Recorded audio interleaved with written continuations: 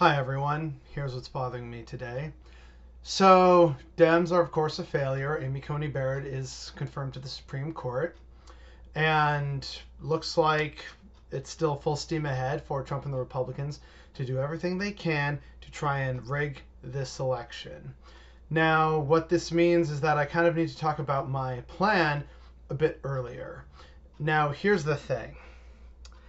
With this news and everything, this means that no matter what, we are probably going to see here in Canada a large influx of American refugees, regardless of who wins in November.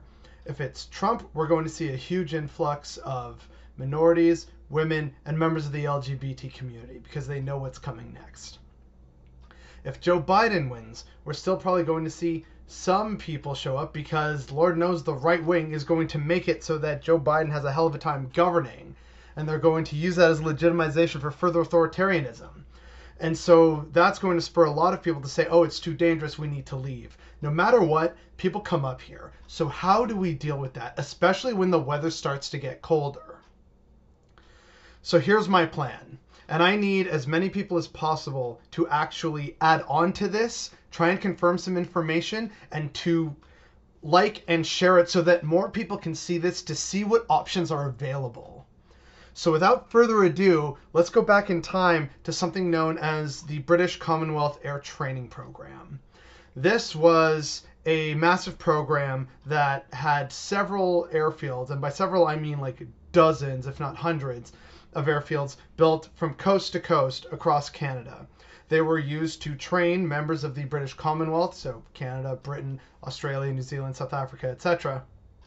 And they were training aircrews so that they could be prepared for any kind of flying job when they went over to fight in the war in Europe or elsewhere in Asia. And now a lot of these bases are derelict and basically lie in ruin in various corners of the country. And I'll get back to them in a bit.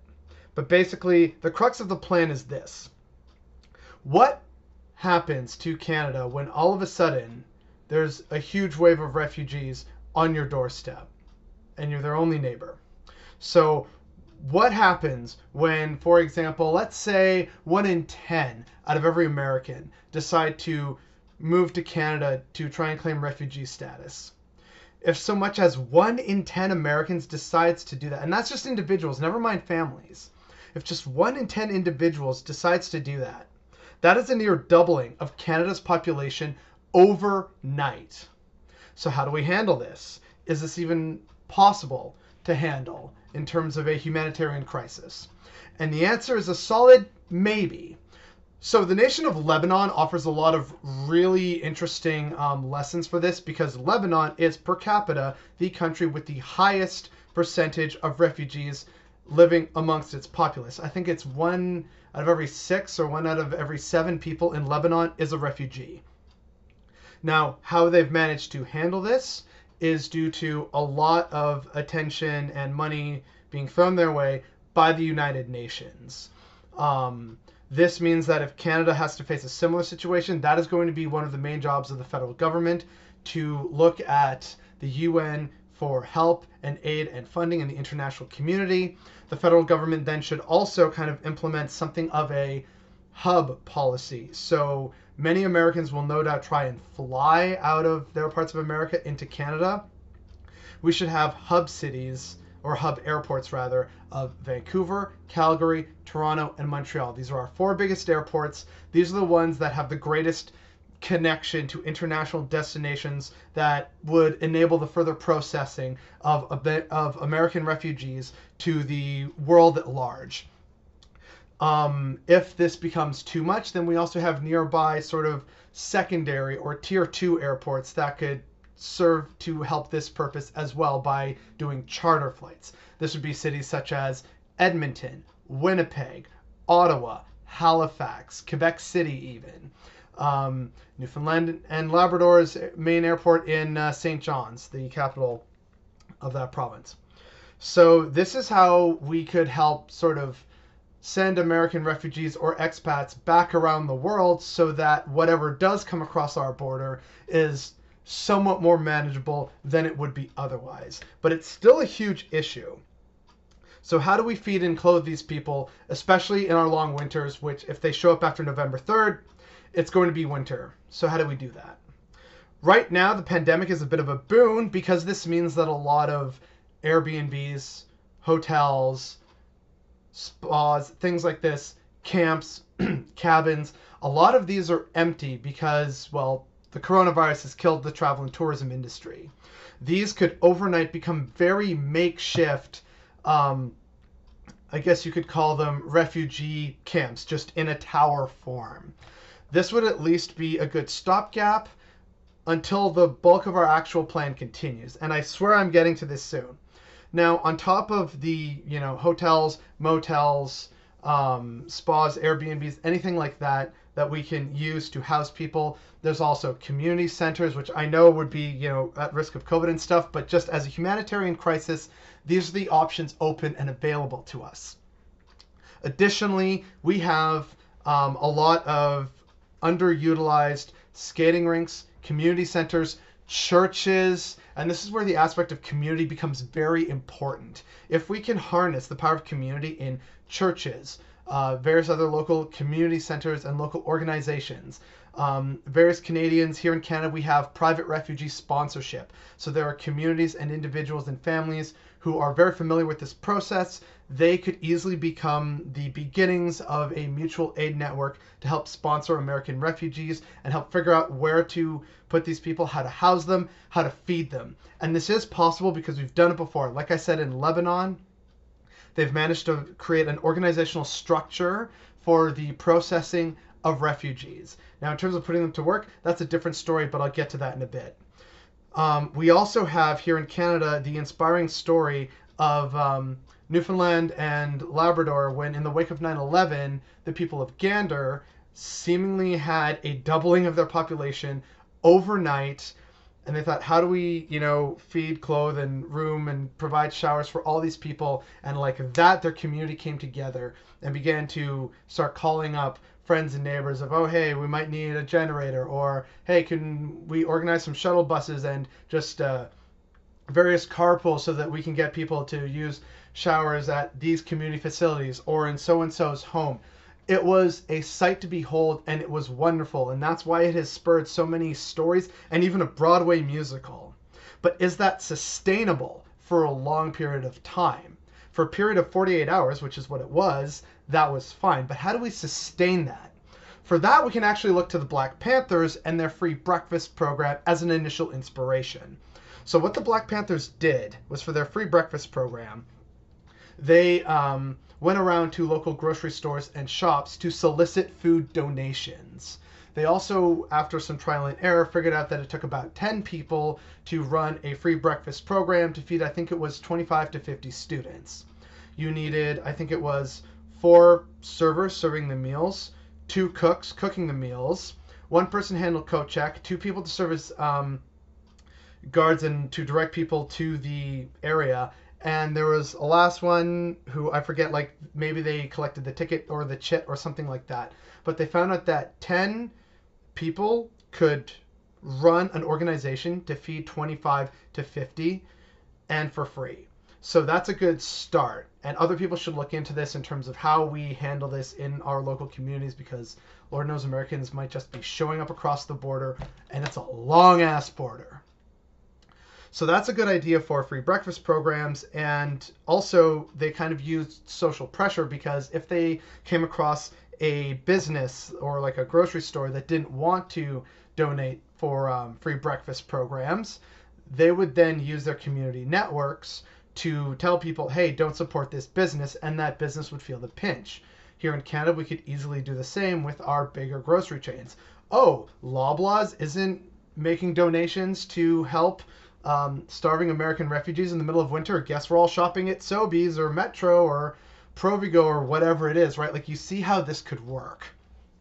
We could also do the same for clothing donations from larger companies. There's also a lot of clearance sales that offer, sure, they're not the best, but it's still clothes that would work in winter. So there are ways of doing this, but it has to be within local community leadership, because this is going to be from coast to coast, and it's going to be on the local communities, especially those near the border, that are going to have to be the primary focus.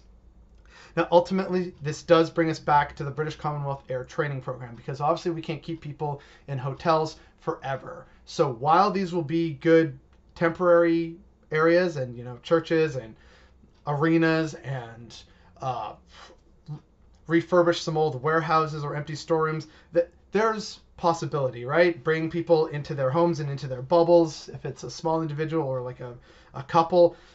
There are ways of doing this. But additionally, the main crux of this program, which goes back to the British Commonwealth Air Training Program, we can reuse some of these old airfields to be the start of small, tiny home communities that can house Americans and, most importantly of all, employ them for work. This is usually the biggest struggle that faces any refugee crisis anywhere, is, well, they're refugees and they're not entitled to work. Here's how we fix that. Right off the bat, to just clear the backlog, whoever has applied for a permanent visa for here in Canada from America, just instantly approved for at least a period of 1 year. That clears the backlog. It gives some breathing room and still time down the road to either renew it for another year, to postpone it, or to give time to actually review it and see if it should continue or be revoked. Additionally, this would allow for all the new applications that would no doubt come flooding in to begin to be processed. Additionally, while that will take forever, no matter what we do from a bureaucratic standpoint, if we can start constructing these sort of tiny home communities and put them in, military bases, like summer camps, and build some new log cabins and stuff like that, and kind of create small communities and check in with them and utilize groups that are used to this, such as the Red Cross, Doctors Without Borders. Utilize the teams and the technology and the networks we have currently in existence to help manage what would be an unprecedented humanitarian crisis. And to spur not only Canadian job creation, we could build in these former airfields, we could build tiny home communities. So they're not very big, but they're like sort of mini townhomes. So they are very heat efficient. They provide just enough space and something resembling an actual home for people. And this is better than a tent, which just wouldn't work in winter here, especially in the prairies. We build these homes and we allow Americans to work within these communities that we can create on these former air bases. We basically pass a law or a proviso, something that says if you are an American and you're fleeing from America and you come here, you can take that sort of previous skill experience and your qualifications in America and apply them here. Basically, it's kind of like we turn these former air bases into small mini Americas, little Americavilles that have American labor laws apply to them. Obviously, Canadian law would apply, but in terms of allowing them to work, this would allow people to work. So, oh, hey, you're a plumber? Great. No doubt this community would need a plumber. Same with electricians, with farmers, gardeners, doctors, secretaries, clerks. This is how we prevent people from having just millions of people in our borders and not working and being scared and frustrated. We provide them a kind of mental health outlet and show them an avenue for hope, growth, and opportunity. And this in turn spurs Canadian economic development, because if these are a success, well then, guess we'd better start building more of those, and that in turn spurs Canadian infrastructure development. And then what happens when this is all over? Guess what? There's some new communities that could be moved into. That's your housing for veterans. That is your housing for homeless. There are solutions here. And the government talked about contingencies, and I hope something along these lines are in there. But if they're not, then at least this is something that serves as the start of a plan. And so I really need everyone to watch this and share it, because a dark time is coming. And this is what I have been trying to work on basically on my own. But now it's time to debut it, because we're in for a rough time. And I'd like to have people be confident that there's at least a plan out there, that there are people thinking and trying to do something. So this is my offering to the internet and to the millions of scared Americans who are unsure what happens after November 3rd. So please, please spread this around. Add to the plan. If I'm missing something, add it. If you have a better idea, share it, because now is the time. It is unfortunately the time for this kind of talk and this kind of action. And that some people think that it isn't is definitely what's bothering me today.